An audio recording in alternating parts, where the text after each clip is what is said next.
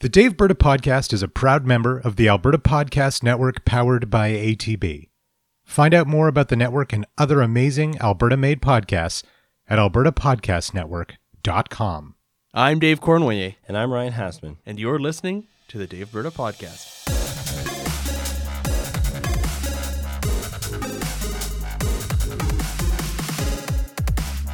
We're recording this episode on Sunday, April 13th, 2019, and we are joined by our producer, Adam Rosenhart. Hey, fellas. Hey, Adam. How's it going? Pretty good. You excited for this whole thing to be wrapped up? Also, it's Palm Sunday.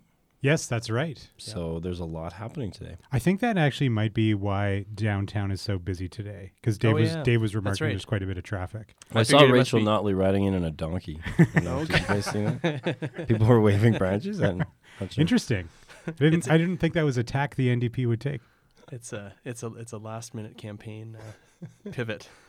There'll be a death in 3 days. I just don't know if there'll be a resurrection. Oh, wow. So what are we doing today? Let's go all biblical. They say you should never combine politics and religion. And I'm also a fundraiser, so I talk about all the things you're not supposed to. Those are like the two about. most interesting topics. The three. The three. Oh, money. three. Yeah. Oh, and money. Oh, yeah. Anyway, more seriously, back to the script. We are 2 days away from Alberta's next provincial election, and we have a lot to talk about. So, guys, let's jump right in. What races are you going to be watching on election night, Dave? The race for being the premier? well, I mean, I'm going to be watching a lot of races. That's a meta race. Yeah, that's the big one. I'm going to be watching a lot of races across the province on election night. Anything, I mean, as we've talked about in this podcast before, Calgary is going to be very interesting to watch. I think the downtown core ridings of Calgary, the northeast of Calgary, which can sometimes be politically unpredictable, I'll definitely be watching. That's true. Lethbridge East, Lethbridge West, I think are going to be two ones to watch. We talked about this in our last pod. Mm-hmm. Shannon Phillips is running for re-election in Lethbridge West, and Maria Fitzpatrick is running for re-election in Lethbridge East. I think those will be interesting. Lethbridge has a different kind of political, different voting patterns than the rest of Southern Alberta as a whole. So that will be interesting to watch. I think some of the ridings, not necessarily ones that you'd think might, looking at the polls, you might think it will go one way or another. I think some of the ones that might be interesting to watch, I think Banff Kananaskis might be an interesting one. I know Cam Westhead, who's the NDP MLA there, has a lot of support from a lot of prominent municipal leaders who've stepped up to support his campaign. Lesser Slave Lake with Danielle Larrivee could be an interesting one up north. And Fort Saskatchewan-Vegreville, I think, will be an interesting one with Jessica Littlewood running for re-election. Right. I looked at you like, why would that be? The candidate that Premier Stelmach endorsed. We talked about that last time. Yeah. Well, for me, the answer really hasn't changed. I'm going to be watching Calgary Elbow most closely and Edmonton McClellan. I'm also going to keep my eye on Edmonton West Henday because I think it will be an interesting race and a place where the UCP has a pretty good shot of picking up a riding in Edmonton. And that's Nicole Williams is challenging John Carson, the NDP MLA. My wife's family lives her parents live in Edmonton West Henday. And good, because they're conservative, aren't they? I'm not going to say who they're voting for. I think it might be a split household. I've heard that you and Kyla are the, not black sheep, but left sheep. The red sheep of the family. Yeah. I think it'll be interesting. Driving through West Henday, there's a huge mix of signs.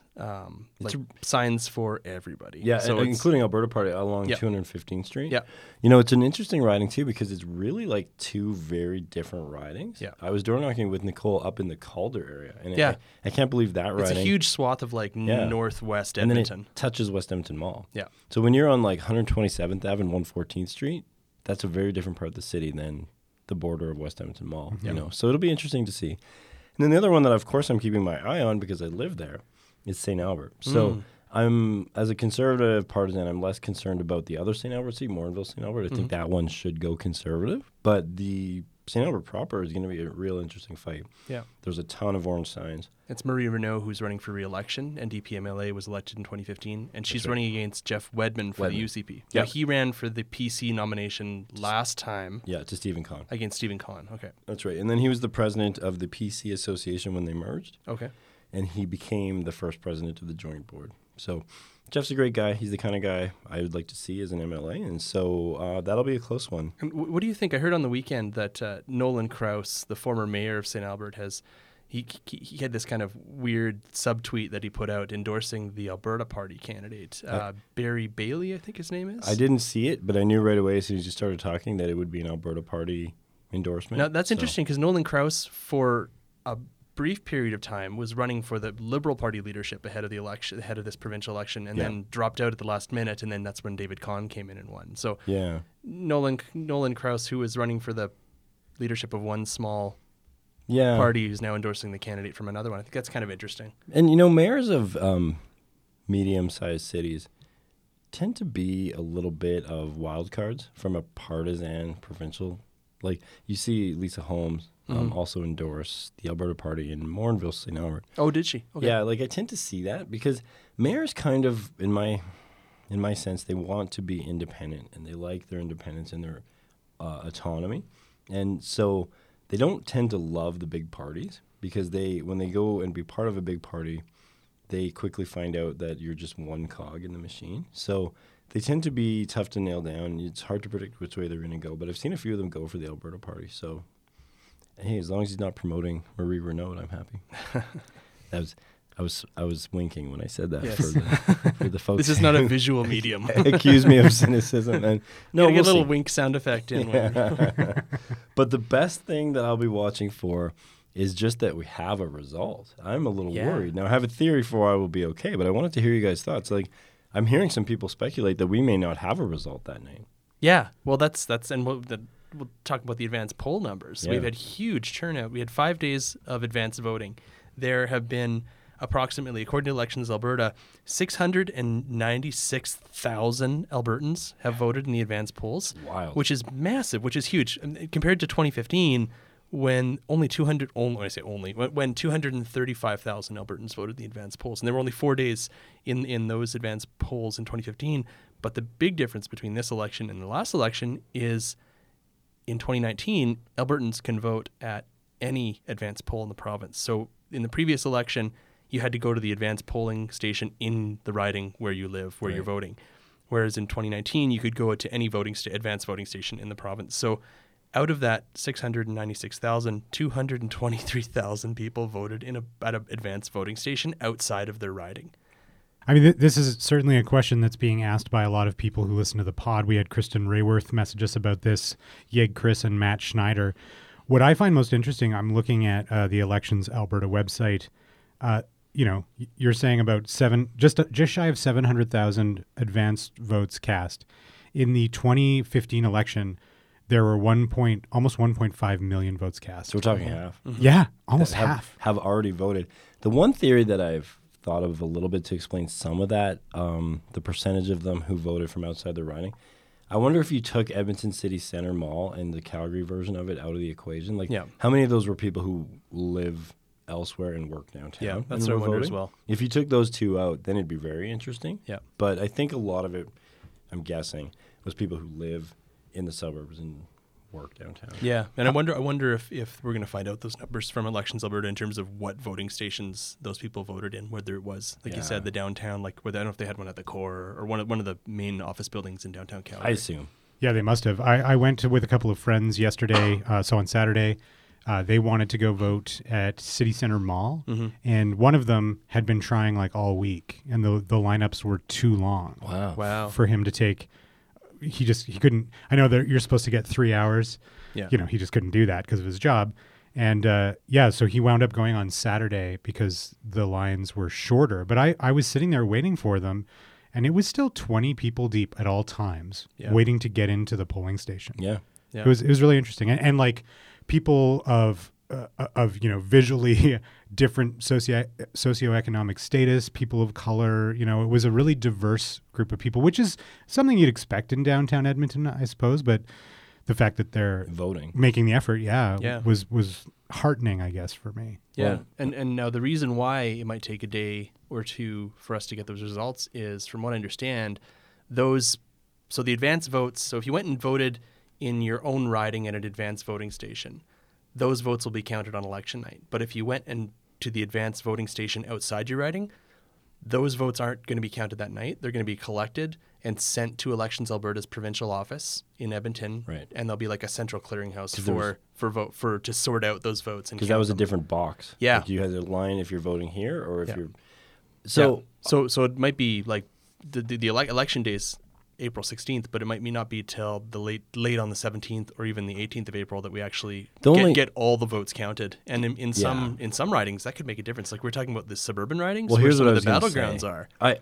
I think my sense of it was so they know who voted and where you voted. Yep. So say if West Henday comes down to 500 votes and there is 600 special ballots, then it will hold it down. And that might happen, right? If the lead is greater than the outstanding votes to cast, I mean it's a tough thing to say to people. Your votes literally won't matter. Well, I don't know if Elections Alberta is going to release those numbers ahead, like on election night. Well, If they're going to release like saying, it'll be interesting to watch. yeah, I'm not sure they're going to touch that until they actually count the ballots. Because then they're saying to those special ballots that your vote actually doesn't matter. Yeah, because a lot of times the advanced votes, even in a riding, don't get counted until, from what I understand, the end of the night.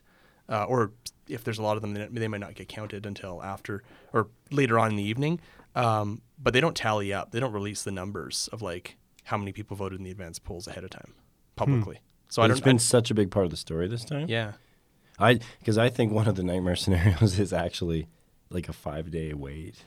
Why is that nightmare scenario though? Because I just want it over. I want a quick Band-Aid poll. If it doesn't happen the way you're hoping, Ryan, it's 5 more days of hot takes on Twitter, which I totally agree with you. This has been excruciating and exhausting. And interestingly, all the campaigns have spent to the max at this point. Certainly the central campaigns have. So what do they do for those 5 days? They have to hang out at home and just like tweet at each other. And basically, yeah. Volunteers are exhausted. So basically back to normal. As a local candidate on election night, when I ran, if you had told me that there's another 5 days, I think I would have cried.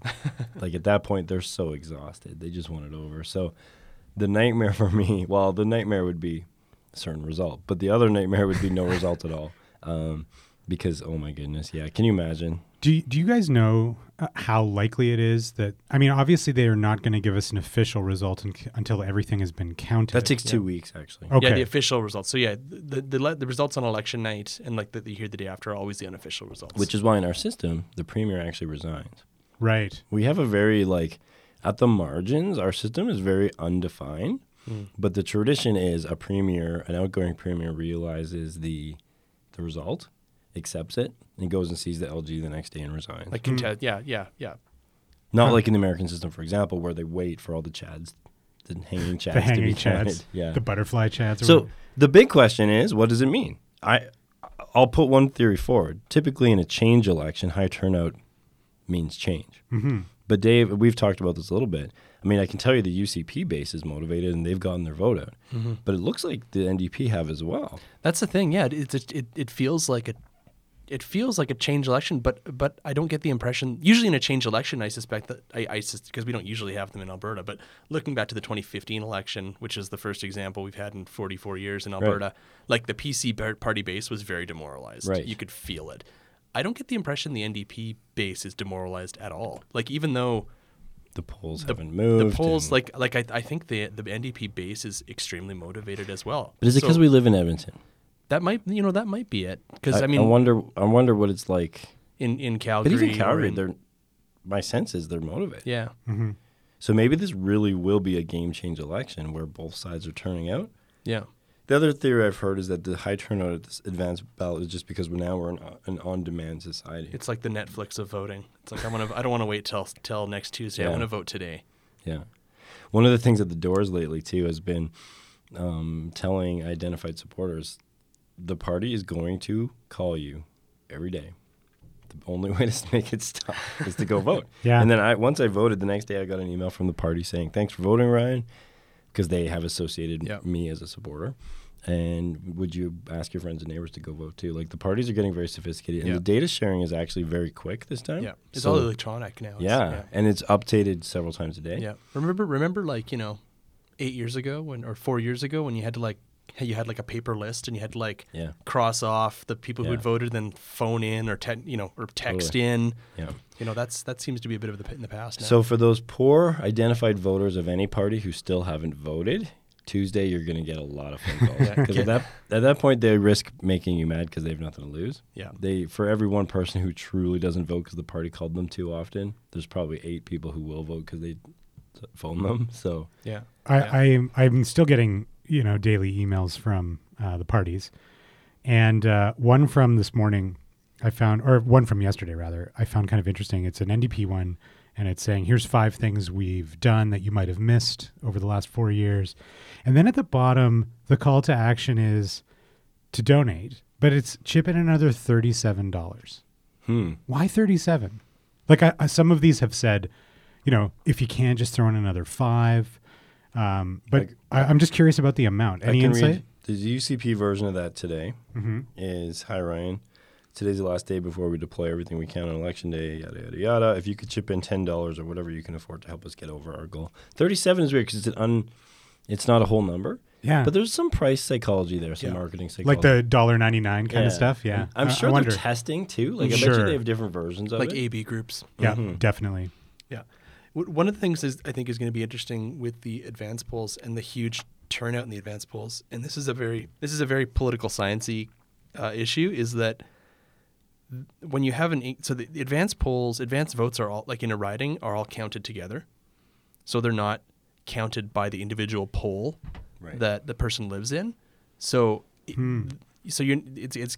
you have an increasing number of advance voters, you're going to have less poll by poll data to figure out who has support where inside a riding, right? And in terms of the percentage of turnout, and in terms of percentage of actual who the people in that riding vote or in that poll voted for. They probably could have done that. I mean, when they had to print out my ballot because I voted outside of my riding, I had my voter card, so it had all the sort of poll number details and all those weird numbers that don't mean anything to me. Mm-hmm. If they had just printed that out onto the ballot, or wouldn't they have been able to attribute? Well, they don't. They count they count all the advance votes separately. Now, what I'm wondering is, are they going to? And I would like to. I think it'd be useful to see this is when they're reporting the advanced votes that they separate, like in each riding, that they separate the advanced votes cast within the riding, and the advanced votes can't count it or cast outside, because that'll be interesting. But it really does kind of. I mean, if this just means more people are voting and more people are participating, that's great.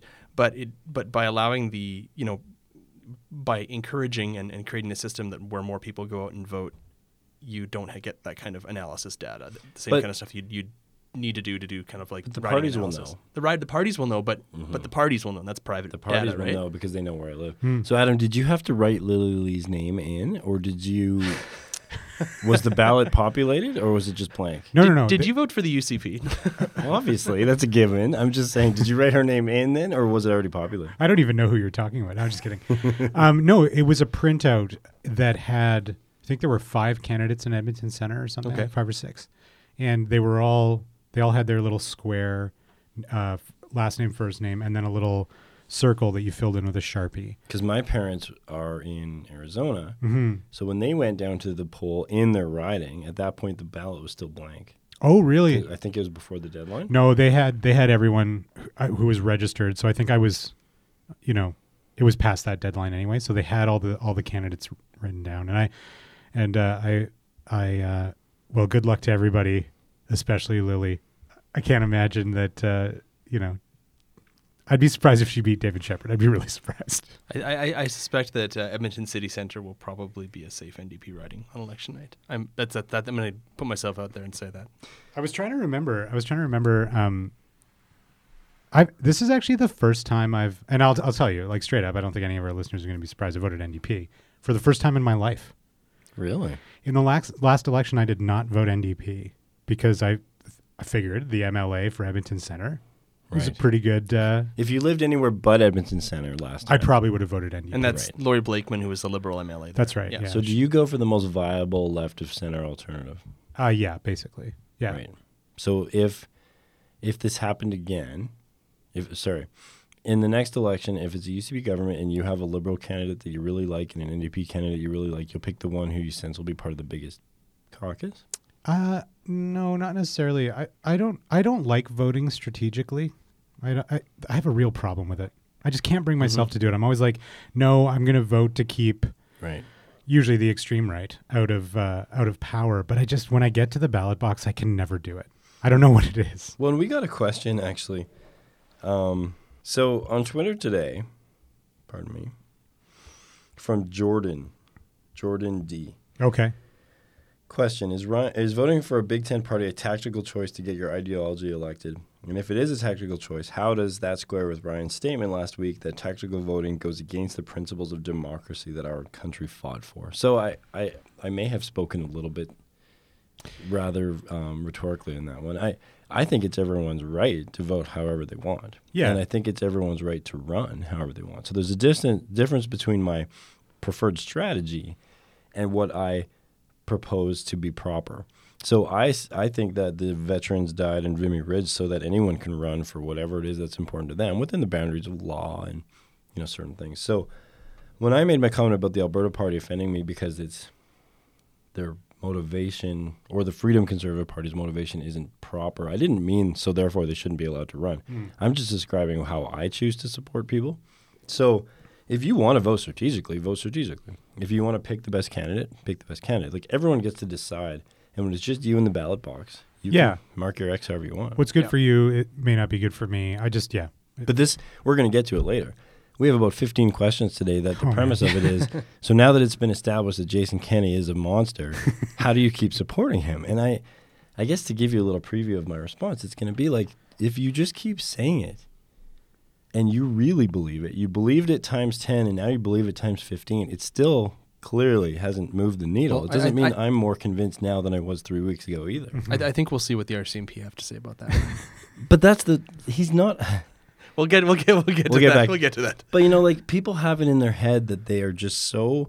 I actually think a lot of people don't talk regularly with supporters of the other party. Definitely not. I honestly think, and it's same on the conservative side as well. Like, I think the three of us might be weird because a lot of people just truly cannot fathom a choice from the other way. Well, they don't understand how a smart person can disagree with them. I've elaborated my theory of empathy, which we'll get to later on in the show. But right, we're gonna have to have a so what's next episode where we talk about putting all of this back, not just governing, not just what's next for the government, but like what's next for the polity. I think there's we might even have a question about that today. About how do you put this back in the bag? Yeah. So I guess our last topic of one more point on advanced voting. What do you guys think? Do you think the people who are turning out at the advanced polls are people who probably would have voted anyway on April 16th if there hadn't been advanced polls, or do you think this is a sign that total voter turnout is going to be big? A bit of both, and we'll find out. I don't think anyone knows right now. Yeah, I think it's great that people have more than just one day to vote. I think it's really important. Yeah. But what it means, I could not tell you. This has been such a bizarre election. Yep. 2 weeks from now when we record, or a week from now, or whenever, next time we record, we'll have a bit more information. Yeah. But I don't know. What do you think, Dave? Can you say one way or another what it means? No, I can't. I was wondering what you guys were going to say. I mean, we don't know whether these are people who already would have voted, and maybe turnout will be a little bit lower than normal on the 16th. Yeah. That'll be interesting. Yeah. If it so we'll see. I mean, but last time was a almost record turnout, right? It was a very high turnout. Yeah, 57% was the turnout last time. And we're halfway there already. Yeah. So the turnout in the last election, 57. Turnout in the election before that, 54, and turnout in the election before that in 2008, was 40%. So we had this huge, we've been between 2008 and 2015, it was a 17% increase in the voter turnout. You could also say interesting elections with a competitive choice drive turnout, because in 2012 it was Wild Rose versus PC. In 2015, we all know what happened. 2008, at no point was the result in question. Yeah. No. So do you guys know when the largest voter turnout was in an Alberta election? What year it was? Well, I know from 1975 onward. Okay. I know who I would ask. But I've got it right in front of me, so it's not really fair. Okay. So do you want to take a guess, Ryan? Ever? Yeah, in Alberta, provincial elections. When was the highest voter turnout? It'll be something involving the Socreds. Oh, bingo. Yeah. Bingo. Okay.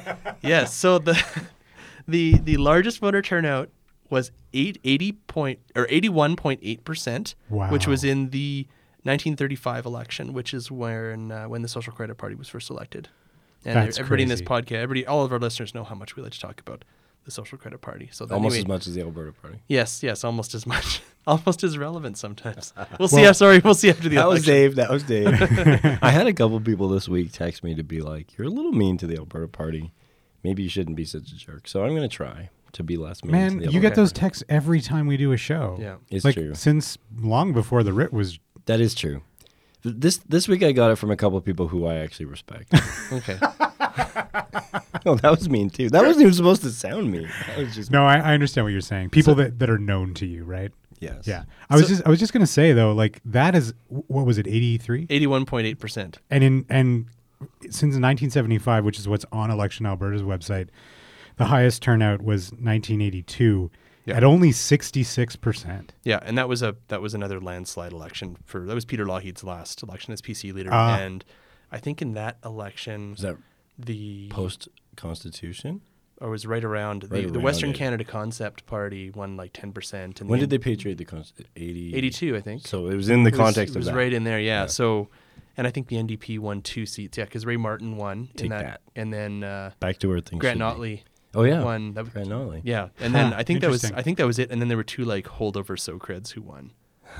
So Dave's knowledge, he went 40 years earlier on you and on the website. Yeah, the only reason I know any of this is because I've got a website in front of me. Dave just Rain Man the whole thing. The last piece of probably not the last piece of Rain social Man credit trouble. trivia I share today, but the Social Credit Party is no longer on the ballot. I think this is the first election since 1935 that there is no Social Credit Party on the Not ballot one. because the Social Credit Party is now the Alberta Pro-Life Political Alliance. Oh, that's right. And they're running one candidate in Calgary Curry.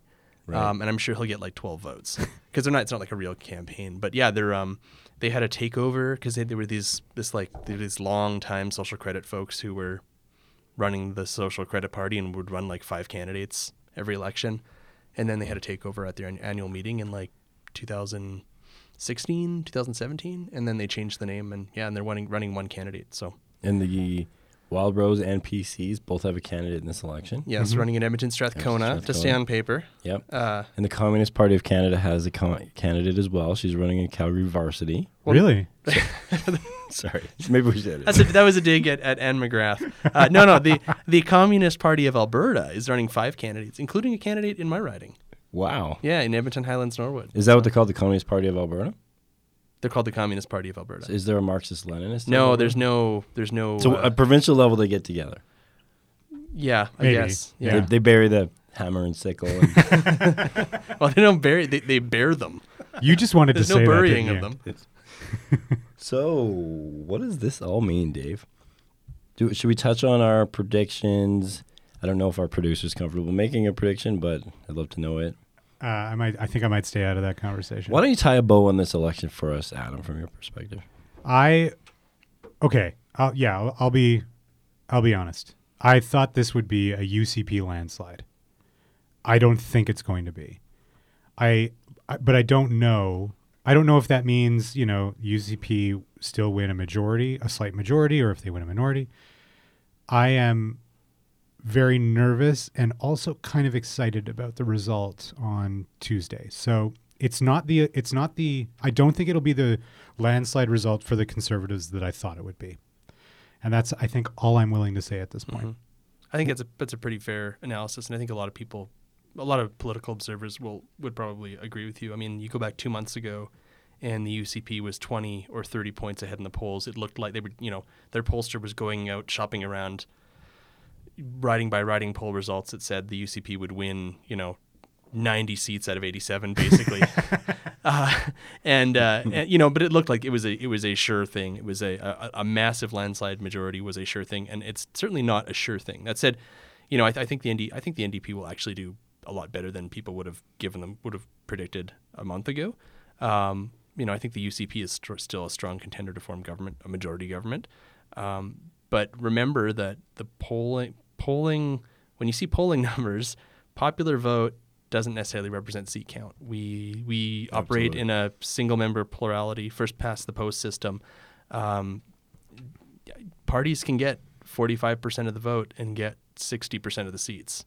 Right. So, just because parties are running neck and neck, it doesn't necessarily mean it. All depends where those votes are. What did the NDP actually get at the provincial level in 2015? The NDP got 40% province-wide. Right. Yeah, and and just like now, their vote was heavily concentrated in Edmonton. I think in the last election they got like 66 or 67% in Edmonton, and Calgary, they only got around 33%, I think, and they ended up winning 14 seats or something. And then rural Alberta it depends what part of the province you're in. Yeah. So the vote concentration thing really, really, really matters. The UCP vote is very concentrated in the rural areas, as in there's a lot of their vote is there. They're leading. The NDP, their vote is very concentrated in Edmonton. Calgary, depending on which poll you're looking at, it's either the UCP ahead by 10 or 15 points or somewhat closer, 5 points. It'll be very interesting. A party can get 40% of the vote and, potentially in Calgary and still only win 4 or 5 seats, right? So it's because of the way our system works. So it's definitely more of a race in terms of the popular vote and the polling that we're seeing coming out. And you can feel it. You can feel momentum on both sides. I don't necessarily think Rachel Notley has energy in her campaign. Yeah. The UCP has energy in their campaign. It's not like when you look at the polling, there's a clear front runner in terms of the UCP. Right. Has been consistently leading, but like we said earlier, it doesn't feel like either side is demoralized. Back if you go, this is our 34th episode. Back if you go 30 episodes back or so, when we were talking about this, we would have said there are some structural things that will affect the election. And I feel like for all of the angst and effort and activity and money spent and sweat, blood, and tears and all that stuff, we're going to end up back there, where you essentially have 3 regions in this province. And they're not equally populated. They don't have the same amount of seats. And that's really what's hard to overcome for the NDP. So you have Edmonton, you have Calgary, and you have everywhere else. And the lead for everywhere else that the UCP has is commanding. It's like 40 points. So even if you spot the NDP, all of Edmonton, and even some of the outlier Edmonton-ish seats, you're talking 25 to 30. Yep. If you spot the UCP, all the rural seats, you're talking 35, 36, 37. Depends how you decide what a rural seat is. So one way to think of it, and let me just say my karma warding prediction is 47 UCP, 40 NDP. Really? To be honest, I'm a little higher. I think it'll be in the 50 range. Yeah. But even if you spot those two, all those, well, now you're in a position where the UCP has to pick up like 10 seats in Calgary, and the NDP has to double that. So the structural issue is there, just as it's always been, which we've talked about since the beginning. I think that the reason why we might feel like both are motivated is because their bases, the way this election's been run, has been to mobilize and harden. You said this on the last podcast. They're both bases. So we will see. I don't think there will be a ton of surprises this time. I think it will actually go, like, you won't see a lot of both Red Deer seats going NDP or some Calgary seats going NDP. Like, I think it'll go back to type. But one of the things, and we have many questions on this too, our friend Elaine asked, taking as true that the UCP versus NDP gap is narrowing in the polls, do you attribute this to A, a better NDP ground game, or GOTV, B, the incumbent support taking longer to activate than challenger support, C, UCP campaign mismanagement, or D, inherent errors in poll tracking? I would actually say none of the above. I think this comes down to we are now simply in a more normal competitive political environment. Something that Alberta isn't used to, actually. And that is part of Rachel Notley's legacy, well, if she loses, that, she has now brought us into the type of place where the opposition will be at 30, 35, 40%. This is normal. Every other province has that. Like, it doesn't have to mean any of those things. It kind of just means the mold was broken, the wheel was broken, as Daenerys Stormborn would say. And now it's a new world where, like, both sides can win. The sun is rising in the east, or rising in the west, and setting in the east. What is it? I don't know. Winter's coming, guys. Yeah. How many Game of Thrones references can we work? I've been forgetting to work some more in. So I think that we're just in a politically competitive environment now, and that is one of my thoughts on the election. Like, we are going to now be in a place where there is a competitive duality in our system. Both big parties are going to be very competitive and a threat to govern at all times. And as a partisan member of the UCP, I actually see that as a virtue, because we'll be able to say, look, if we don't keep our stuff straight, winter's just around the corner. There's a wall, and the White Walkers are just right there. Yeah. You can't take it for granted anymore. And what do you think about Elaine's question, Dave? Do you think this? Are you observing the same thing as Ryan? I hope so. Yeah, no, and I hope this does mean that there is a competitive political environment in Alberta. I mean, I think one of the differences we've had in the past, you could say in the last term, but less so in the last 4 years because the PCs were so heavily decimated in that election. But if the NDP are, say, able to win 30 seats and, a significant number of cabinet ministers, for example, are reelected. Yeah. They'll be more experienced in the government. Yeah. There'll be people on both sides in the opposition, there'll be depth on both sides of, people who are serving as cabinet ministers on the UCP side if the UCP wins, and opposition critics who have been in government. And which is rare. That's different for Alberta. That's not normal, right? For sure. Think about before 2015, the last change in government was 1971. Taft, when he won 30 seats in 2004, is that right? 32 seats? No, Decor won 32 in 1993. Yeah, in 1993, the Liberals won 32 But Taft had a big seats. turnout, or a big result. They won, I think the Liberals won 2001. 17 seats in 2004. Okay, sorry, we should edit all that out. When Taft got his big win and he had 17 MLAs, none of them had cabinet experience. No. That is a new thing. Yeah. And in fact, this time, the cabinet won't have a lot of cabinet experience. Yeah. I'm not going to speculate on who may or may not be in. Well, of course I'll speculate, but right now I don't have my list. No, but there won't be. There's not a lot. Yeah, because you think about in terms of there will only be. There's only one. McIver. No, there was another one. David Dorward is running for election in Edmonton Gold Bar. And Mike Ellis. He wasn't ever in cabinet. He didn't have an associate? No. And the only ones were Rick Fraser, who's running for re-election for the Alberta Party in Calgary Southeast, was an associate cabinet minister. Mm-hmm.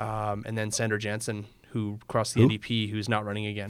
Never heard of her. She's KJ Jansen's sister, KJ Jansen of Chicks Dig It. I've never heard of her or that.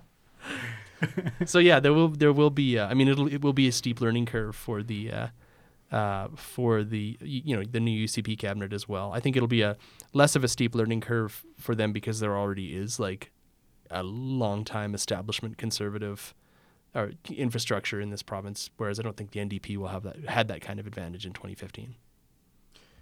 One of the final things before we get to the mailbag is actually it was a mailbag question. Someone had asked us to game out the scenario. If the UCP and NDP both get 43 seats and the Alberta Party gets 1, who does the Alberta Party support and what happens? So I gamed it out with flowcharts and arrows, but I think it comes down to basically the NDP would have a chance to govern because someone has to be the speaker. So either the Alberta Party MLA becomes the speaker and then we're dead tied, but the speaker supports the government, or the NDP convince someone to, but the Alberta Party supports them. So they would court the Alberta Party person, and if it's down to one vote, the LG is bound by what's the word I'm going for? By precedent or tradition and precedent to allow the premier, should she want to try to govern again. So we saw it in BC where the speaker actually came down to a member of the Liberals went over to be the speaker. Yep, and later sat as an independent, I think. Yeah, because the Liberals were so mad at them. Yeah, because that allowed the government to stay as the government. So I think in almost any scenario where it's that close, where it's tied, the NDP would continue to govern, at least for a while. Yeah, and we could see a situation like in BC or in other provinces where they've had these minority situations where you get, the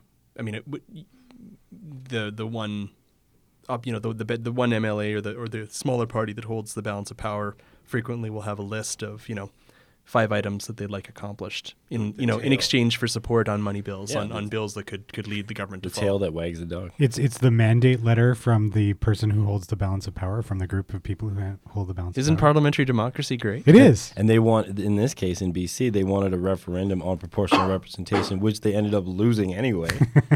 Well, they said they did. I don't think the Greens specifically speculated they wanted a winning referendum. They're just going to swing. They wanted a referendum. I'm just going to swing my arm, and if it punches you in the face, it's not my fault. That kind of thing, where they're like, we're not going to say what we want, but we're going to swing our arms around, and if this hits the other guy. Of course they wanted PR. Of course they did, but they didn't and they got the referendum. Yeah, they did, and it failed. Yeah. I got lectured last night on Twitter by someone who appears to be very knowledgeable about proportional representation, and they've invented their own system. And they let me know that I'm not very informed of proportional representation. And it's true, we haven't dug deeply into that issue here. Let's do an electoral reform Yeah. episode. Once this dust settles in the election and half the electorate is calling for electoral reform, we should Which half? Well, I don't know. It depends. If the NDP wins, you're going to hear UCPers I don't think you know, crying for it. If you watch, Conservatives, at least in Alberta, are very consistently not in favor of PR. And it's because we've had Trudeau propose. Well, no, you don't have to have proportional representation. There's like a million other there's like a million other systems. Plus PR I wouldn't even necessarily. I mean, we're going to get mail over this. I wouldn't necessarily even advocate a pure proportional representation system. And what does it even mean? There's lots of variations. Dave's in favor of the Irish system. Yeah. Oh, yeah. Single transferable vote, like the alternative vote. Oh, yeah. I'm in favor of that, but then you don't know the results for like days, and the person who placed first on the first ballot places seventh on the seventh ballot. It's a wonderful It's system, weird. but every vote is counted. I sort of like the way they do it in Westeros, where there's some real politic that happens, and whichever house can hold power, their line lives on. That is the Game of Thrones. Yes. I feel like we're maybe getting closer politically to the Klingon system of government, where if you want to take over as emperor, you murder the emperor. Hmm. And Well, that's there's kind of no what emperor. like in a There's duel? no emperor anymore, right? Well, There's- Like in a they have- duel, or is it like a war? Well, as I recall, in Deep Space Nine, Gowron, who was the emperor of the Klingon High Council, he was making choices about a war the Klingons were involved in that meant they were taking heavy losses, and he was just doing it to embarrass one of the generals. General Martok. General Martok, yeah. And Worf was like, this won't stand. So he's like, Martok, you got to murder this guy and take over. Otherwise, he's going to make you look like an ass. Right. And Martok didn't want to do it, so Worf did it. But then Worf was like, they were like, long live Emperor Worf. And he's like, nah, Martok can have it. And he just gave it to him. So How about let's not go to that system? The Venetians had a system that lasted for about 800 years in the Venetian Republic. How they would choose their doge. It was and I probably pronounced that wrong, but it was a system of lottery. So like it was like a 8-ballot system, and there'd be certain like families that were like on this registrar of voters, and in each system there'd be like a Like the like Starks a and lot the Lannisters? Yeah, but like a lottery would choose the people who voted, and then they'd vote, and then their votes would be divided, and then there'd be a new group of people who'd be chosen by lottery, and then their votes would be added and then divided. It basically made the system like it was impossible to rig the system because there were so many unknown variables. This is like the combination of the Westerosi way of electing a leader and the U.S. Electoral College. Yes. The Dave Berta podcast is made possible in part by Edmonton Community Foundation. And if you haven't done so already, you need to check out the Well Endowed Podcast, a podcast from the Foundation, hosted by Andrew Paul and Elizabeth Bonkink, and produced by Lisa Pruden. The Well Endowed Podcast explores the impact of passionate people who are working to make Edmonton a strong, vibrant city. The Edmonton Community Foundation helps people create endowment funds, and so the podcast tells the stories of how those endowments intersect with community. The Well Endowed Podcast comes out a couple of times a month, and in order for you to not miss a thing, what you need to do is check out thewellendowedpodcast.com and subscribe anywhere where pods are cast.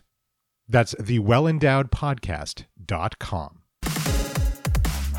Colin, we should start a movie podcast. Oh, that's a good idea, Greg. What are you thinking? I'm thinking like a movie podcast is like a little different than other movie podcasts. So instead of celebrating movies, we take bad movies and we talk about them. No, but maybe we'll take those bad movies and we'll talk about them, how they can be better, how we can fix them. Guys, I have some notes. Yeah, what do you have notes about? No, that's the podcast. I have some notes. Greg Beaver, Colin McIntyre, and me, Scott C. Bourgeois. We get together a few times a month and take a bad movie and try to punch it up.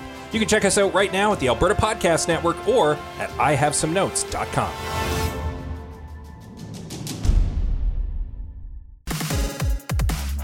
Well, should we go to the mailbag then, fellas? Yeah, let's dive into the mailbag. We have a lot of questions. We got a lot of, I would say, similar questions. So Can I summarize them? Sure, please do. So given the fact that Jason Kenney is a horrible, evil person, Ryan, how do you continue to be a UCP supporter? Yeah. Good question. Thank you for your objective analysis, dear readers. And I don't mean to mock our audience. I appreciate them listening, caring enough to write in, caring enough to accuse me of all sorts of things. But, and we'll get to it. But, guys, I think maybe, and I didn't put a bow on this election for myself, but I think if I did, I would say it is not patently obvious that all of the people who are convinced Jason Kenney is unfit for office, it's not patently obvious that it's true.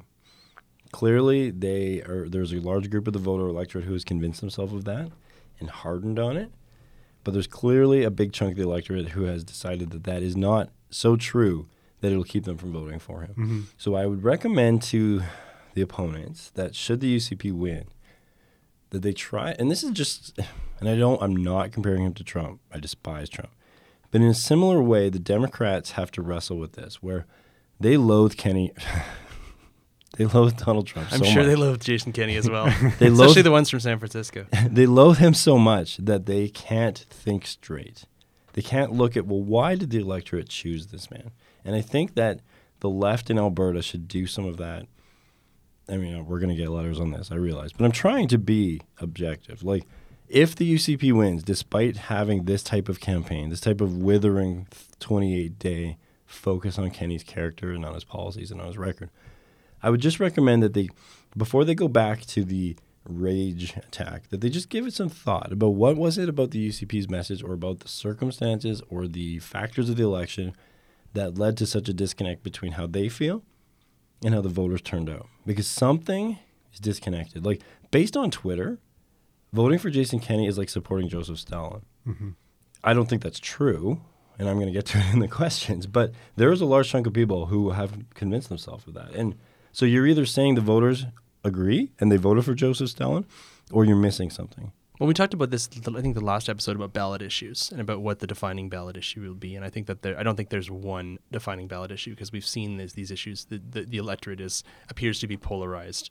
For a large number of Albertans, it appears that the economy, the message, the frustration around the economy, around unemployment and jobs is a big driver. And on the other side, a lot of these controversial social issues that really impact people, bringing up gay-straight alliances, Jason Kenney's history of anti same-sex marriage advocacy, anti-gay advocacy, anti-abortion advocacy.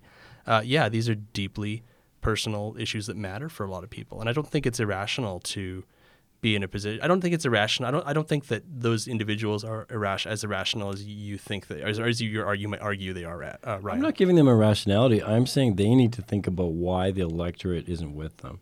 The other thing that I'll point out is, and I'm afraid I don't have it in front of me, the last polling I saw about the two leaders, positive and negatives, they're comparable. Mm-hmm. I think that'll blow a lot of our audience's mind. But the Alberta and polling is polling, whatever. But the positive negative net on the two leaders is about the same. So the premise of a third of these questions, that given that everyone agrees Jason Kenney is a horrible person, is actually not given. People don't think that. The hardened people who didn't like him before really don't like him now. But they didn't move the needle on that. Mm-hmm. And, I mean, there was a couple of rough weeks in there. And the withering attack from Rachel Notley applying all of her political capital and convincing people Jason Kenney's unfit for office didn't move the needle. I would argue that I think it's moved the needle on Jason Kenney, but it hasn't moved the needle on the UCP. But I'm talking about the leaders. Yeah, no, but I think, well, and I think with the negative, I mean, when you run a negative campaign, if you're going to throw mud, a certain amount of it is going to stick on you. And I think that's what we've seen. You have four fingers pointing back. Yeah, at you. well, exactly. And I think we've seen a bit of that with Rachel Notley, is that there's a bit of the shyness come off. It has been among the back and forth between the two parties has been quite negative. Yeah. So that I think that has a bit of it has stuck on the NDP. That said, I think that Jason Kenney is even if the UCP wins a majority government, I think him personally, his personal political capital is more damaged than it was at the beginning of the election, because we've gone through this whole thing. We've talked about his history. We've talked about the Mark Smith comments, and Kenney's refusal to remove Mark Smith as a candidate, and what is and what isn't acceptable, what are and what aren't acceptable views on some of these social conservative issues within the UCP caucus, bozo eruptions, etc. Mm-hmm. Well, let's get to the questions because we'll get into this a little bit more. And let's start with the questions from Alice Funky. From Pundit's Guide. Oh, okay, right on. Yeah. Awesome. Yeah, thanks for listening. Yeah, and thanks for your questions, I Alice. saw them interact a little bit on Twitter with us, so that's cool. The first question is, which seat, and we maybe talked about this a little bit at the beginning, but which seat holds the biggest potential surprise on election night? And I actually I'm just going to insert a question here because I was thinking about this. Do you think Shannon Phillips holds on to her seat in Lethbridge West? Yes, I do. You do? Yeah, I think Okay. Lethbridge West goes NDP. That's my prediction. Okay, well, I was just curious about that. So, biggest potential surprise on election night. What do you think, Dave? I think that the biggest there's a few. I mean, I think we mentioned earlier Calgary Elbow will be an interesting one to watch. Greg Clark, Alberta Party MLA running for re-election.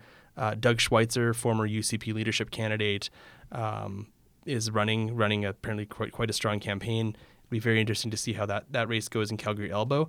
I'm going to name two of the seats that I mentioned earlier in terms of the ones I'm watching. I think Banff Kananaskis could potentially be interesting, and I'm watching again Fort Saskatchewan Vegreville. Jessica Littlewood running for re-election. What do you think, Ryan? Is there any seat that you think might be an upset or a surprise on election night? I'm trying to differentiate between interesting and surprising, and it's hard. So I find Mountain View interesting. You have a party leader. Mm-hmm. You have Kathleen Gainley. You have Angela Kokot. The story with the UCP side. Yeah. So there's who knows what the heck's going to happen there. Mm-hmm. And yeah, back to the old song, Calgary Elbow and Edmonton McClung, where, you have a leader and a former leader running. You have is the Alberta Party going to able to, if they can win anywhere, they'll win there. Yep. So I'm having, surprising would be losing a seat that you hadn't anticipated. And 2015 was full of those kind of surprises. Yeah. This time I had a hard time thinking of one. Like, if Shannon Phillips keeps her seat, I wouldn't call it surprising. Mm-hmm. If Red Deer flips to UCP, nobody would consider it surprising. It's a weird election. Yeah, in a way. Even some of those Calgary seats that the NDP didn't expect to win in Northwest, 2015. Sandra Jensen. Northwest. Oh, she won it for PC, but Calgary Acadia, mm-hmm. one of the Calgary East, like seats like that went NDP last time. Yeah, it would be a surprise upset. They're going to change hands, and it won't be a surprise, which is a weird thing. Yeah. So. And the second question that she had. Oh, yeah. This one was about, so she asks, the Boundary Commission tried to aggregate First Nation voters into certain seats to concentrate their voting power. Have either of you seen any evidence that will be a factor in any of those seats this time? So, point of order. Yeah. Is that an objective fact? Is that a stated fact that they tried to do that, or is that her analysis? No, they did. They tried to put... They literally said, we're trying to concentrate First Nations votes. Well, what the issue was is that in a number of ridings, there were First Nations communities that bordered each other, but they were split into different ridings. Right. So what the Boundaries Commission tried to do is if there were First Nations communities that were geographically close together, they tried to include them in the same riding. So we're talking Cardston, Siksika? Cardston, Siksika, Maskwacis, Wetaskiwin, Banff, Kananaskis, those kind of places. So the first two. Yeah. I also don't really accept the premise that those First Nations heavy ridings should go anti-conservative, but I think that's probably the narrative, and I would say those two ridings are certainly going to be UCP seats. Mm-hmm. Banff Kananaskis is a weird one, and it's probably not a safe conservative vote for sure. So, I guess the First Nation vote could be a factor in that one. Yeah, I think it'll be interesting. Up until 2015, from what I've seen, looking at past polling results, voter turnout in provincial elections from First Nations communities is traditionally low, and that's not across the board. Like overall, it's low, but some communities show up in larger numbers. In the last election, we had quite a spike in turnout in First Nations communities, and from what I've seen, a lot of that support was for the NDP, like landslide for the NDP in some of these communities in the rural areas. So has the NDP done what it had to do to keep that support? Well, for example, Justin Trudeau on the Liberal side picked up a lot of that as well. And now you've seen some indication that First Nations who came out for him in a belief that he wanted to change the system are going to be very disappointed. So is the NDP going to face something like that? Yeah, I don't know. We'll have to see. We'll have to see on Election Day. I know that one MLA who I've been following, Bruce Hinckley, who's running for re-election in Maskwacis, Wetaskiwin. He was elected in Wetaskiwin Camrose as for the NDP in the last election. So you're adding Maskwacis, that's a big change. Yeah, well, with Maskwacis, it's interesting because it was actually previously there's about five First Nations communities that make up Maskwacis, and they were split between two ridings. So they were in some of them were in Wetaskiwin Camrose, and the other ones were in Drayton Valley Devon. I think there was another one that was like in Lacombe Ponoka. So they were like divided between three ridings. And this is the first election since I think 2001 or 1997 that those communities are all in one electoral district. Yeah. So it'll be interesting to see. I know he's been spending a lot of time in those communities from what I can see on his social media feeds. So it'll be interesting to see whether there is turnout, and whether it is, uniform one way. We don't know that. So it's interesting. Good question. Our next one comes from Politicoast. They ask, will Jason Kenney's aggressive stance toward BC and Ottawa be counterproductive to Alberta's economic goals? So what do we think those economic goals are, first of all? Building the pipeline. Build a pipeline, so getting oil to Tidewater. Jobs in the economy. Pipeline, jobs, economy. I mean, this is in a way. And these guys are these guys are a podcast from British Columbia, Politicoast. Like, in a way, this question is the question of the election. Like, well, from the UCP side, it is 40 in the current political poll tracker that I saw on CBC. About 53% of people would feel one way, and 43 would feel the other way. Right? Like, this is the question. So, I wrote down, this is a subjective question. Many say that no, this won't be counterproductive. This will be important, and that's been Kenney's whole thing. What I will say is he's put a lot of his political capital on this new approach, the fight back strategy, this idea. And, their second question is, what are the results on the federal election? And that's related to my answer here. You're about to have potentially an alliance between Alberta, Saskatchewan, Manitoba, and Ontario as an explicit bloc against Justin Trudeau's government, kind of against BC and Quebec. And so it very much will have an effect on the federal election. If you have Premier Ford, Premier Kenney, Premier Pallister, Premier... The guy in Saskatchewan. I'm so bad for that. Mo. Oh, yeah, Mo. that's right. Of course. Mo. That's... And I get that they're not appealing to everyone. They're probably not appealing to the two of you. But as a coherent, powerful bloc, that's a big chunk of the economy. And so Justin Trudeau has a lot riding on Tuesday as well. Yeah. What do you think, Dave? I think it will be very interesting to watch how interprovincial relations work under Jason Kenney, especially around the pipeline, around environmental issues. He's talked about how he's going to take a much more aggressive stance. I'm not sure that... I think there are some challenges to that. I don't necessarily think going out and picking fights with other provinces is really going to accomplish much for Alberta's goals. I mean, the threat it's been pretty good for Quebec over 150 Yeah, years. But Quebec is different. Quebec exists in its own...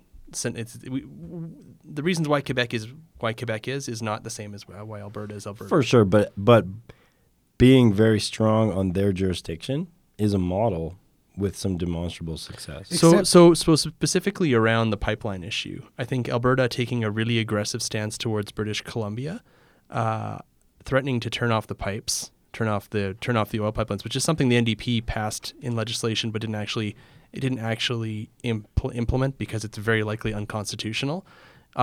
My prediction is that only increases opposition to pipelines in terms of public support in British Columbia. I don't think that there's a view in Alberta that the reason why the pipeline is stalled is because of Ottawa, because Trudeau stopped it, and because of environmental protesters in British Columbia. Now, the reason why the pipeline is stalled is because the Federal Court of Appeal stepped in and said the National Energy Board didn't do its due diligence around environmental assessment, and the federal government didn't properly consult First Nations before it approved in the final phase of approval, before the federal government approved the pipeline. Yeah, but you are underselling the role that the protest on the West Coast has been. Yeah, and that's democracy, right? But that's what I was going to say. This is all political. Yeah, like it's a fundamentally political conversation. It is political, and what I think is going to be interesting is if Jason Kenney becomes premier and the carbon tax is repealed, which is the provincial carbon tax is repealed, is what he said he was going to do. If the cap on emissions is repealed, which I believe he said is going to do, those and the climate leadership plan is repealed. And but Kenney has environmental said, and energy efficiency Alberta is dissolved. These were part of the arguments that Trudeau used to get approval for the pipeline in cabinet. Now it has to go back to the Liberal cabinet for approval. But what if there is no Liberal cabinet after October? I mean, it's all political. Yeah. But to be fair, Kenney's platform has said that they can achieve 86% of the reduction without as much economic pain. I know that's a political argument, but the 86% of reduction is significant. So, and we all know that the feds are going to implement the carbon tax, which is why there's a court challenge on the carbon tax. So there's a lot of moving parts here. But I would think I understand the appeal to the voters who want someone to stand up for Alberta and to say. But we're talking about the effectiveness of Kenny's what Kenny is proposing to do with the other provinces and with the federal government. I think Jason Kenney becomes an effective foil for Justin Trudeau. Justin Trudeau loses, and in a way, it's almost easier for Justin Trudeau if Jason Kenney becomes Premier of Alberta because they have a clear because the relationship is clear. But he's already got that with Doug Ford. Yeah, but the relation but with Rachel Notley it's more complicated. It's like on Facebook. It's like relationship. It's complicated, right? Because I think they were playing a lot of footsie under the table. Well, but because they Rachel Notley and Justin Trudeau on a lot of issues, interprovincial issues and national issues, they line up in terms of their agenda. But they're not from the same party, and they're actually quite adversarial when the pipeline was stalled. So it's almost easier if it's just an opponent, because Justin Trudeau does not lose anything politically if you're right. If he goes to war with, or if Jason Kenney goes to war with Justin Trudeau, and there, I think Jason Kenney himself is actually is probably a good is probably a good foil for Justin Trudeau, both Kenney and ways. Doug Ford, right? Yeah, but that works both ways too. Justin Trudeau's the perfect foil for Jason Kenney. I think this is the most. But the battle. My prediction is the battle becomes between Justin Trudeau and Jason Kenney and Doug Ford, and Andrew Scheer is sitting as a secondary character, because both Doug Ford and Jason Kenney are more prominent conservatives in this country than Andrew Scheer is. Right, and we just saw yesterday a new poll federally, I forget which one, fairly credible one now, showing the Conservatives with a significant lead over Justin Trudeau. Yeah, but the Conservatives have been leading the Liberals for months. No, not federally. I'm not on this one. Now, I'm not saying it won't change, but you may be right that Ford and Kenney take up a lot of the oxygen for sure, but they won't be on the ballot. Like, Scheer will have his moment. But they will be on the ballot. Which will benefit Scheer. Yeah. I do agree with you that Kenney and Trudeau will love to have each other to run against in every sense of the word, in fundraising, in rhetoric, in everything. And they both don't have a lot to lose politically. And I think with Jason Kenney, with the amount of time he spent talking about foreign-funded anti-oil environmental groups, I think Jason Kenney himself will probably be the best recruitment tool for those groups in British Columbia. There'll be thousands of young British Columbians lining up to join environmental groups to stop the pipeline from that damn climate change denying Albertan. It works both ways. Yeah. All right, let's move on to our next question from Larry. There's a lengthy preamble here, but ultimately this is about the kamikaze campaign. Larry's not a fan. He's worried about what's happening with this whole issue. One of his first questions is, why would Kenney bother with a kamikaze campaign at all? Kenney ended up with 61% of the leadership race votes. Jean had 31. The Delta was over 17,000 votes. Why bother with a kamikaze candidate when the race wasn't even close? Ryan, you get the first go at this. Larry, you're right. That's why he didn't. This whole thing is not proven. You can stomp your feet and you can yell and you can write the same question to me again and again and again. No one has ever shown that Kenney played any role. Matt Wolf sent some emails. Clearly, we've all read them. Sent some draft speeches, advertisements, social media videos. Yeah, but has anyone thought about maybe that was because the Callaway campaign had no idea what they were doing and were so bad that they sure, Cam Davies and Matt Wolf are emailing each other, but the idea that Kenney created this hasn't been proven false, because you can't prove it false. If there was more to it, if it was provably true, it would have come out by now. You've got Brian Jean, Cam Davies, and a bunch of those types of actors continuing to keep the story going. Well, why? It's because Kenney beat them all.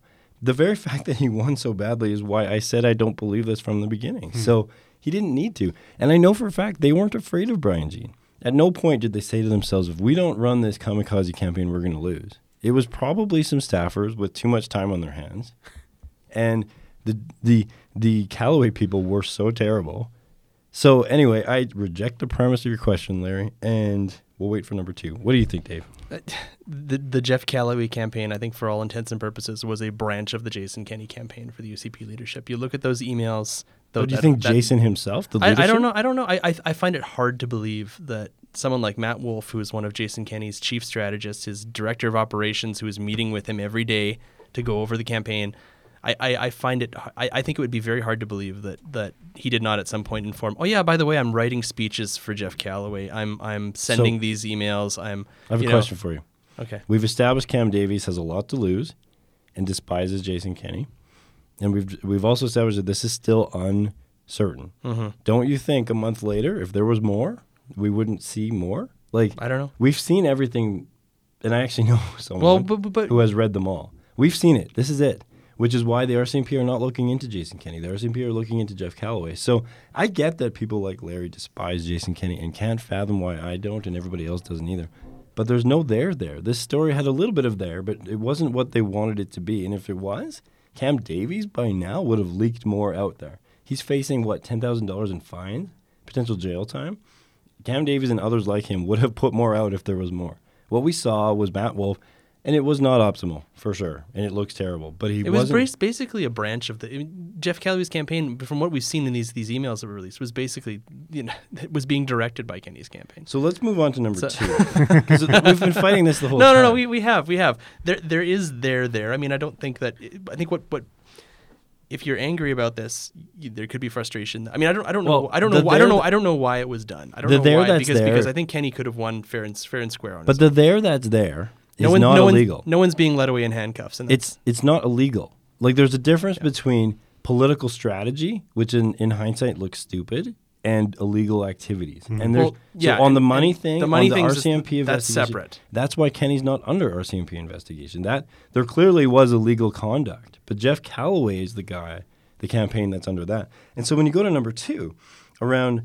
This is the second question that Larry asked. Do you want to? Larry asked. I'll catch my breath while you do. Yeah. What do you think the outcome of the inquiry will be? So, given that we don't, it's Jason Kenney's not officially under investigation. What's going to happen? He tells my point here. So yada yada yada. Once plausible disability runs out, the proverbial birds will start singing. Well, what I'm telling you, Larry, is the birds have had a motive to sing like canaries for the last month. And once we all found out they were facing jail time and significant fines, and they clearly have no loyalty to anyone, like on the Kenney side, the birds have sung. They've said their story. They've spun their yarns, and that's all there was to it. There aren't other birds waiting to sing. And in fact, the time to do it was 2 weeks ago. I really feel like Jason Kenney in this issue faced all the heat. Like, they brought it all. And in the end, it was political. It was probably ill-advised, but there wasn't this big illegal thing. Mm-hmm. And he still won by 17,000 votes. Yeah. What do you think, Dave? What's the outcome going to be?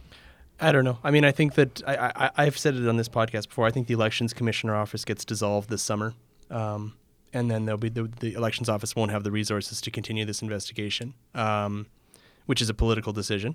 But I do think it'll be interesting to see what happens with the RCMP and whether there is a full investigation and whether they follow where the money came from for Callaway's campaign. I don't think the UCP is out of the clear on this one. I don't think this will have a massive impact in terms of the election. Like, at this point, I don't think it's going to change many people's minds. But I think that this is a cloud. If the UCP wins, this is going to be a cloud hanging over Jason Kenney's government going into their first term in government if they get elected. I'm just saying they're looking now. The RCMP is investigating. And the birds are singing. Yeah. So, well, we'll see. It's springtime in Alberta, everybody. Just like in Game of Thrones, the little birds. Little birds. Except for winter is coming. Yeah, if you're you guys, winter's definitely coming. The Night King. You haven't made any Night King jokes? Oh, jeez. I just need to rewatch it to make sure I get my cultural references correct. Our next question is also related to this. Dick Ritchie asks, what's the best case scenario and worst case scenario for Jason Kenney if he's found guilty of election fraud? Now, so I know, Ryan. I know he's not. Okay, I'm going to step in. I think we've learned if there's anything about conservative politics in this country, it's that the guy on top never goes to jail. You remember robocalls? Like, it'll be if someone. That's not conservative politics. That's politics. I guess so. I mean, sure. Who was the liberal who went to jail? Well, did Chrétien face any of the... No, exactly. So it's the little guy. Yeah. But you say conservative politics. So okay. Well, if I don't think Jason Kenney will be charged with elections fraud. I don't think it'll ever get that far. If I had 8 arms, I'd be an octopus. Like, I don't mean to make a joke of it, but the premise that Dick Ritchie seems to imply is that Jason Kenney is under investigation for election fraud, which he's not. All right. Well, I'm sick of talking about this. Okay, let's move on. Let's move on to our next question from Stephen McPherson. He says that we left out Derek Fildebrandt when we discussed what each of the leaders will likely do if they lose. It's a good point. So if Derek Fildebrandt loses, one of Stephen's questions is, do you think he'll run federally for Bernier? Oui, absolument. He's probably got the signs built already. You think so? No doubt in my mind. And then he'll get to run in the same riding again, and he'll get to be mean to Leela again. Of course he's running for the PPC. Derek is I don't know what he would do without politics. Yeah. He absolutely would run. I mean, he's got property he can rent out on Airbnb. We know that's a No, thing. that was the taxpayer. Oh, part. that's right. Never mind. What do you think? Do you think similarly, Dave, that he'll go and run for Bernier? Yeah, I think that if Derek Fildebrandt doesn't get reelected, I think we'll see him on a ballot somewhere in Alberta in October. So Stephen asked a second question, and that is, if the NDP lose the election, what do you think? I like this question. What do you think will be their supporters' biggest policy regret that the NDP didn't implement when they had the chance? And he gives two potential examples. He says PR, proportional representation, or sales tax. What do you think, Dave? What do you think the big policy regret will be? Well, I mean, they said they were never going to do a sales tax, and they actually took proportional representation out of their party constitution before the 2015 election. Same with the sales tax. Yeah. If you go back a little ways, Yeah, they're both yeah. there. I mean, I think, maybe something having to do with increasing royalties. Building a pipeline. But, well, maybe. We'll see. I think one of them actually isn't sales tax and isn't proportional representation. I think it's full day kindergarten. Yeah. I think that was something that a lot of NDP supporters probably would have wanted to see. There's no evidence to tell me that was important to them. They had 4 years to do it, and she only. Well, I said, know I think that the question is, what will they? Okay, will be disappointed. If you're running the Shannon Phillips and Sarah Hoffman, David Egan leadership campaigns, what are you going to say? Where we dropped the ball? Yeah. Yeah, I would agree. Yeah. Full day kindergarten? Because I you think implement that's that one and of you can them. never take it away. Yeah. Same with the sales tax. I'm going to go with sales tax. Yeah. I think all of them love taxes and government revenue, and they're going to realize when David Kahn's making the argument for it, their base would have supported it absolutely. There's no NDP member who would have been mad if they had done it. So Fair enough. And I think pipeline. Sure. Okay, our next question. This one's directed to you, Ryan, and it's from someone you know. It's from Julie Rohr, who's a friend of the pod. She asks, does the voter fraud investigation give any pause in your support and admiration for Jason Kenney? Let me finish the question before you answer. If the results of the investigation show he's implicated somehow, that he willingly cheated to win, do you still stand by him? Or I guess her other question is, what would you have to do? What would he have to do to lose your support? Now, you and Julie know each other. I do know Julie. Right. And we've had many conversations, public and private. This is basically the equivalent of when did you stop beating your wife? Like, you're putting a premise of if he's found to be guilty of crimes, will you support him less? Well, of course I will. The point is, I don't think he's guilty of a crime.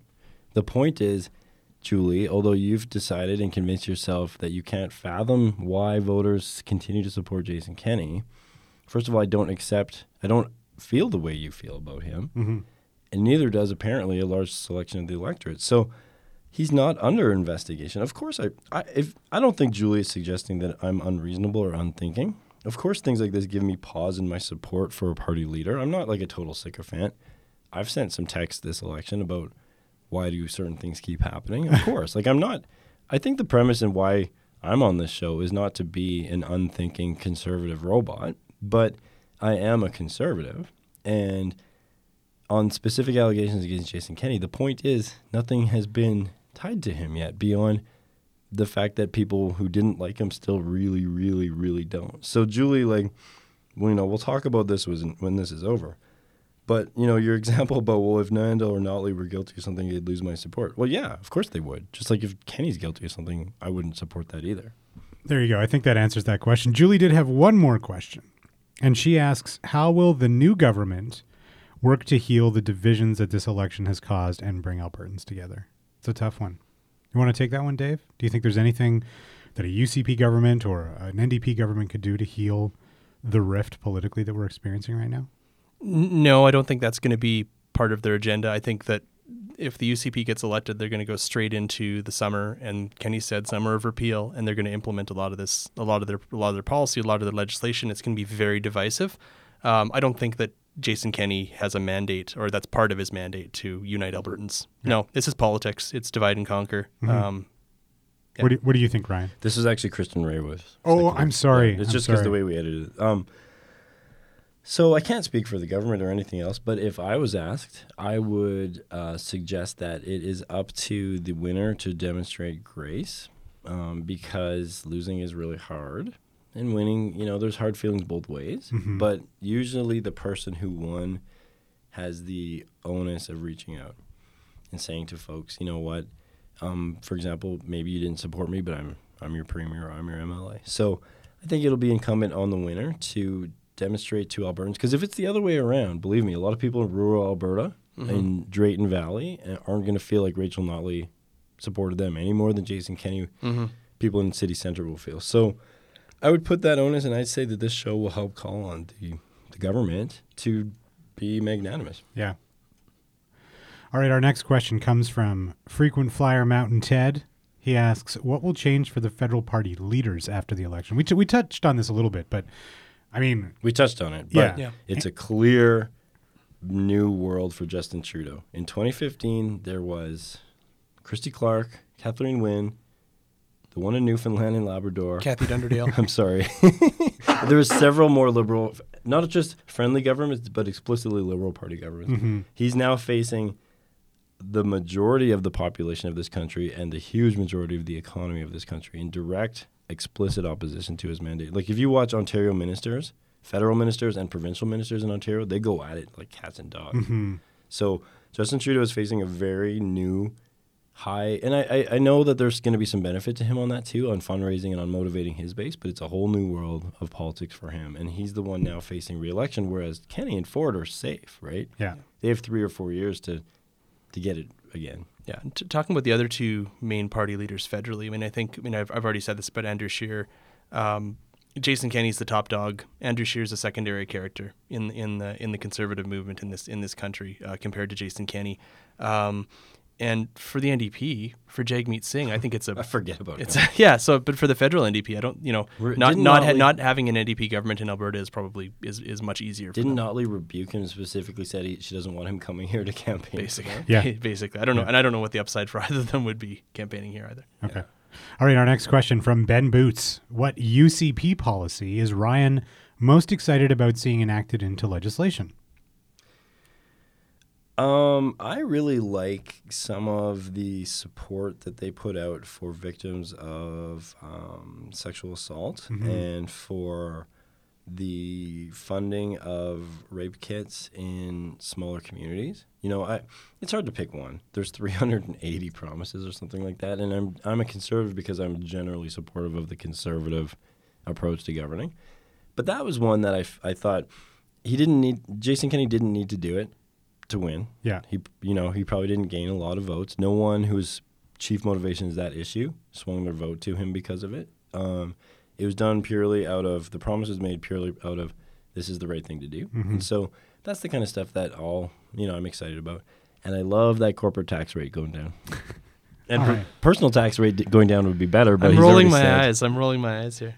He said he can't lower my taxes, so. Oh, well. You should vote NDP. Joshua Wafler Thomas asks, while the Green Party won't likely win a seat in this election, do you think that the growing trend of elected Green candidates, including a possible Green government in Prince Edward Island, will ever hit Alberta? What would it take to do so? And which riding would be most likely to go Green? What do you think, Dave? Is that something we'll see in our lifetime? I think it will. Yeah, no, I think not this election, and maybe not the next election, and maybe not the election after that. But no, I do think that there's a trend towards. I mean, we've seen it nationally, and we'll see if it continues. The Greens, I mean, they look like they're about to form government in Prince Edward Island, of all places. And you never would have thought that 2 cycles ago. Yeah, exactly. I mean, ridings that I'm looking at that might be interesting for the Greens going forward, like one that immediately pops into my mind is Calgary Mountain View. Really? Yeah, core of Calgary, elected for 15 years, elected David Swan, who is an environmentalist himself, was running as a Liberal. So there's a progressive base of voters there. So is that why it's the progressive base that makes you say that? The progressive base, and that Swan was such an outspoken environmentalist on a lot of issues, and was easily elected in that riding numerous times. Yeah, no, I think a riding like Mountain View would be interesting. I have a different take. I mean, ever is a big word. I think eventually. The problem is, and one of the differences, the NDP are nowhere in PEI, so there was a void on that side. The Green vote here would proportionately be a huge takeaway from the NDP. But I think if they were to make a breakout, I would actually put Banff Kananaskis or that riding Howard Anglin's running in somewhere. Joe Anglin. Sorry. Joe Anglin. Sorry.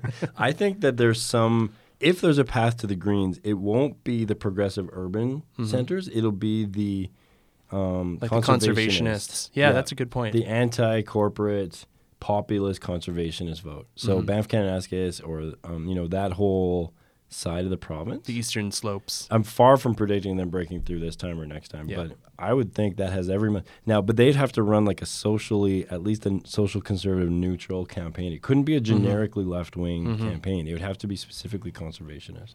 I would be maybe not surprised to see Green Party candidates get votes, but I think what's likely to happen is that some of the mainstream parties start adapting some pretty interesting green and climate policies as we watch the planet melt in front of us. How could this is the thing. There's no space on the knees. The NDP owns that space. Yeah. Like if you're a reasonable person and you want to be in government and you're an environmentalist activist, you're not going to run for the Greens in Alberta. You're going to run for the NDP. I don't necessarily agree with that because I think that a lot of sort of activist leftists are pissed off at the NDP because they support pipelines. Yeah. So there's no natural home for a lot of them. Because it's such a central part of our dynamic here that the NDP has been forced to. Well, it is right now. Sure, but I think that some people... Now, this doesn't mean that a candidate gets elected from the Green Party, but certainly some of those leftists, activist votes will park their votes with the Green Party. But I'd be surprised to see the Greens form government outside of PEI in my lifetime. All right, our next question comes from Aidan Kroll for Comrade Dave and Red Tory Ryan. What would the NDP need to do to get votes in rural Alberta, and what would the UCP need to do to steal votes in Edmonton? Why is one get and one steal? I'm being funny, but I think it also betrays, again, this idea that his subjective view on things This is politics. Everything is subjective, Ryan. It is. Okay, so let's get over being offended by that, Ryan. What do you think? What would the NDP need to do? Well, we have a model of that. Last time, how did the NDP win Alberta rural seats? Everyone was super pissed at the Conservatives. Yeah, and they had local candidates who theoretically were credible enough to overcome this idea of voting the NDP in rural Alberta. Now, other provinces vote rural NDP, like the Saskatchewan Party.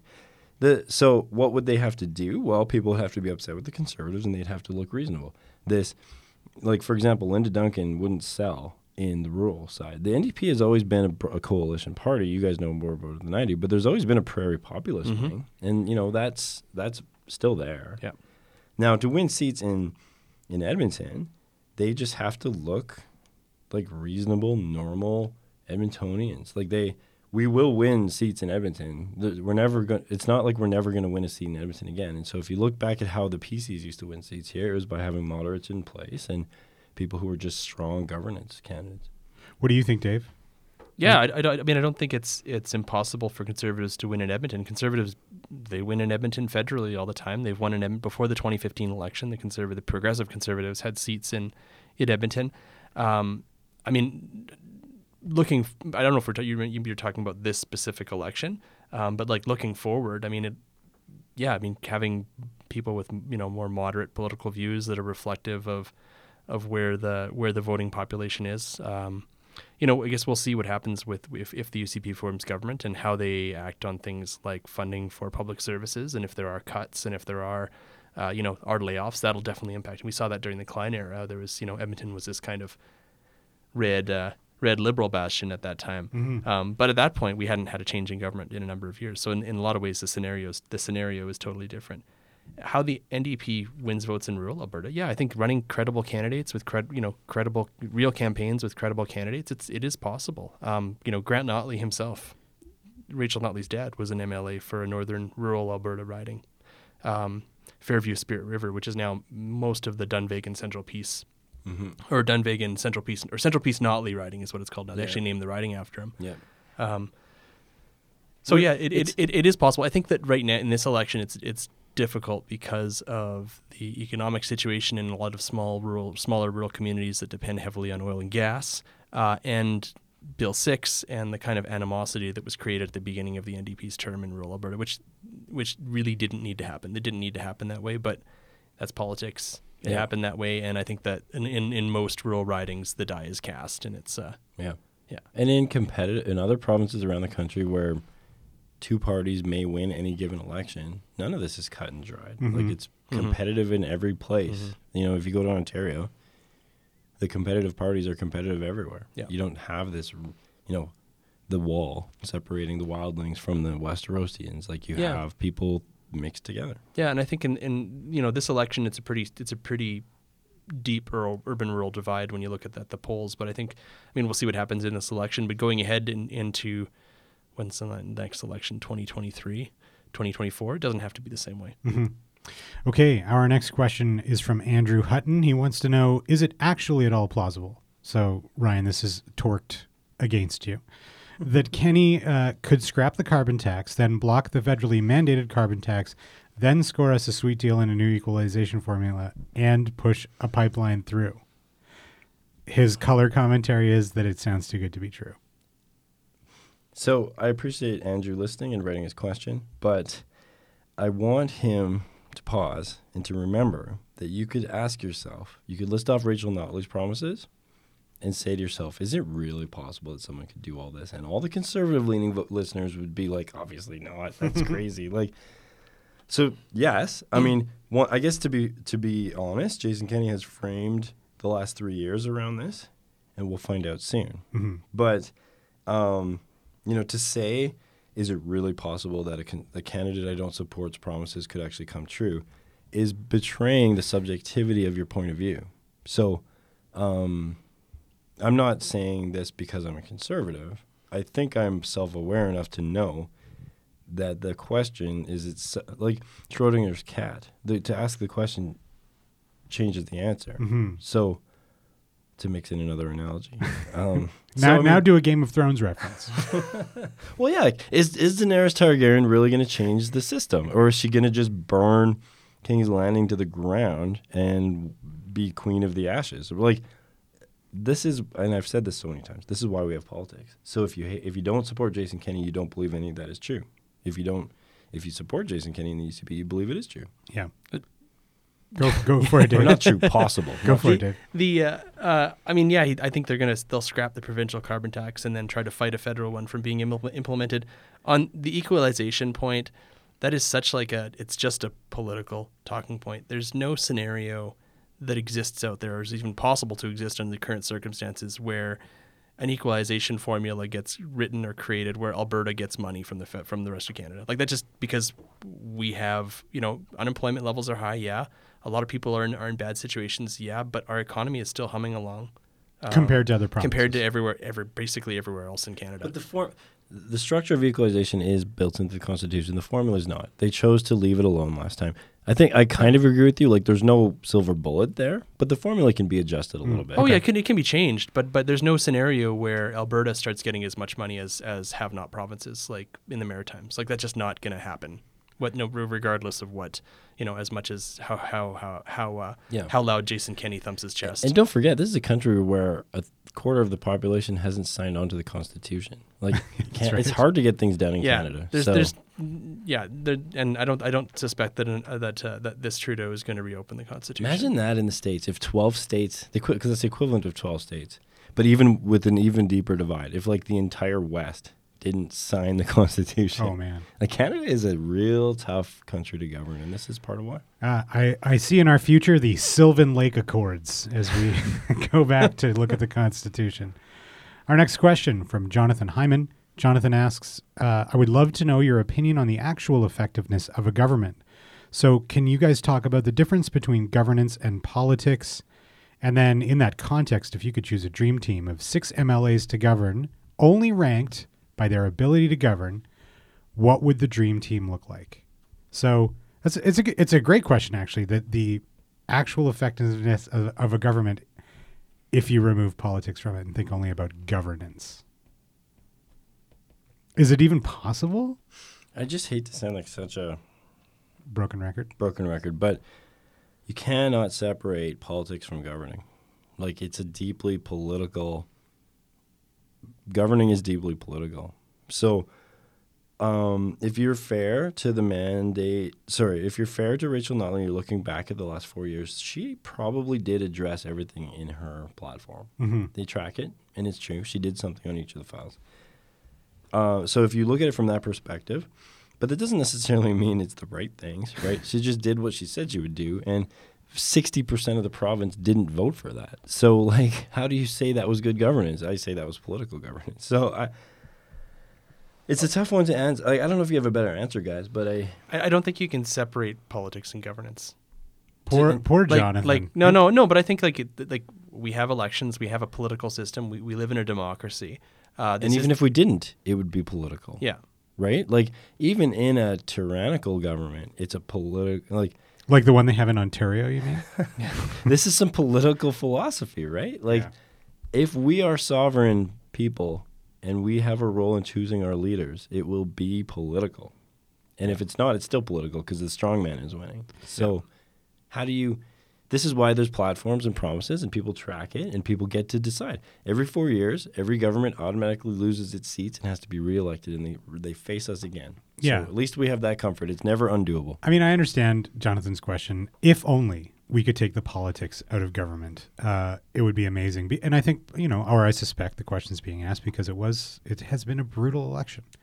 Who's your dream team? Did you do that? Yeah, let's talk about this. The political dream team of 6 MLAs to govern, only ranked by their ability to govern. Okay, so we have Jon Snow, we have Davos Seaworth. Oh, I like him. Yeah, me he's too. he's my favorite character. He's got a great accent, too. Yeah. Is he Would- from Scotland? I think he might be, yeah. Yeah. Would Stannis be on anyone's list? No, everybody hates Stannis. Oh, that guy. He was terrible. Brienne of Tarth, Oh, yeah. who I actually was in an elevator with at Really? yeah. At, How tall is she? She's like 6'2", or I think she's might be taller than you. Like She could definitely she's tall. beat me up. It was There's in no a question. hotel elevator. We were staying at the same hotel in Calgary when she was there for their expo. Oh, for Expo, yeah. Yeah. Did you and- fangirl, or does she just like look No. straight ahead? Well, I recognized her, but like I didn't say anything because she's going to she's either leaving her hotel or going to the hotel. Like I'm not going to bother her, but she's very tall. Anyway, Wow, my we're nerds. So those are your 3. those are my 3 Game of Thrones MLAs. This is a hard question to ask because it's when you talk about like credentialism and stuff with MLAs. I mean, if you're talking about like who are my favorite cabinet ministers, like who I think are the most effective cabinet ministers right now, I mean, I'd say like Sarah Hoffman is definitely at the top of my list. I think Daniel Larravee's on the list. But when you're talking about individual MLAs, it's hard to tell how an MLA, as a candidate, it's hard to tell how they're going to do as an MLA. You can have someone who is, the most credentialed person, has a PhD, has a law degree, is a former corporate executive or a mayor or an executive director of a nonprofit who excelled in their field, and then some of them end up just being total duds as MLAs. I actually think that happens more often than Yeah, not. and then because politics is a profession. Absolutely. And then you get people who are just normal people who come from, regular jobs and they don't have law degrees or PhDs, or they don't, they're not prominent people that you'd see in the newspaper, and they end up being fantastic politicians. So it's like that type of that type of question is hard to answer. I mean, it's we've talked about Sandra Jensen and her comments about electricians. When the NDP were elected in 2015, I don't know how many times I heard conservatives talk, oh, there's a barista and a yoga instructor, ha ha ha. They're not serious people. Right. No, they're normal people. Yeah. Like it's It's representative. It's representative. It's probably more representative. I think one of the biggest differences between this legislature in 2015 and the previous one is there were less real estate agents and less lawyers.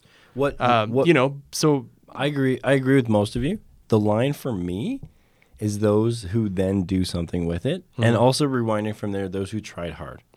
Paper candidates kind of drive me crazy, but paper candidates can excel yeah, as MLAs when give if they take advantage of the right, opportunity. Right. Yeah, I don't think it's right to call out Trevor Horn for being a barista because you know what?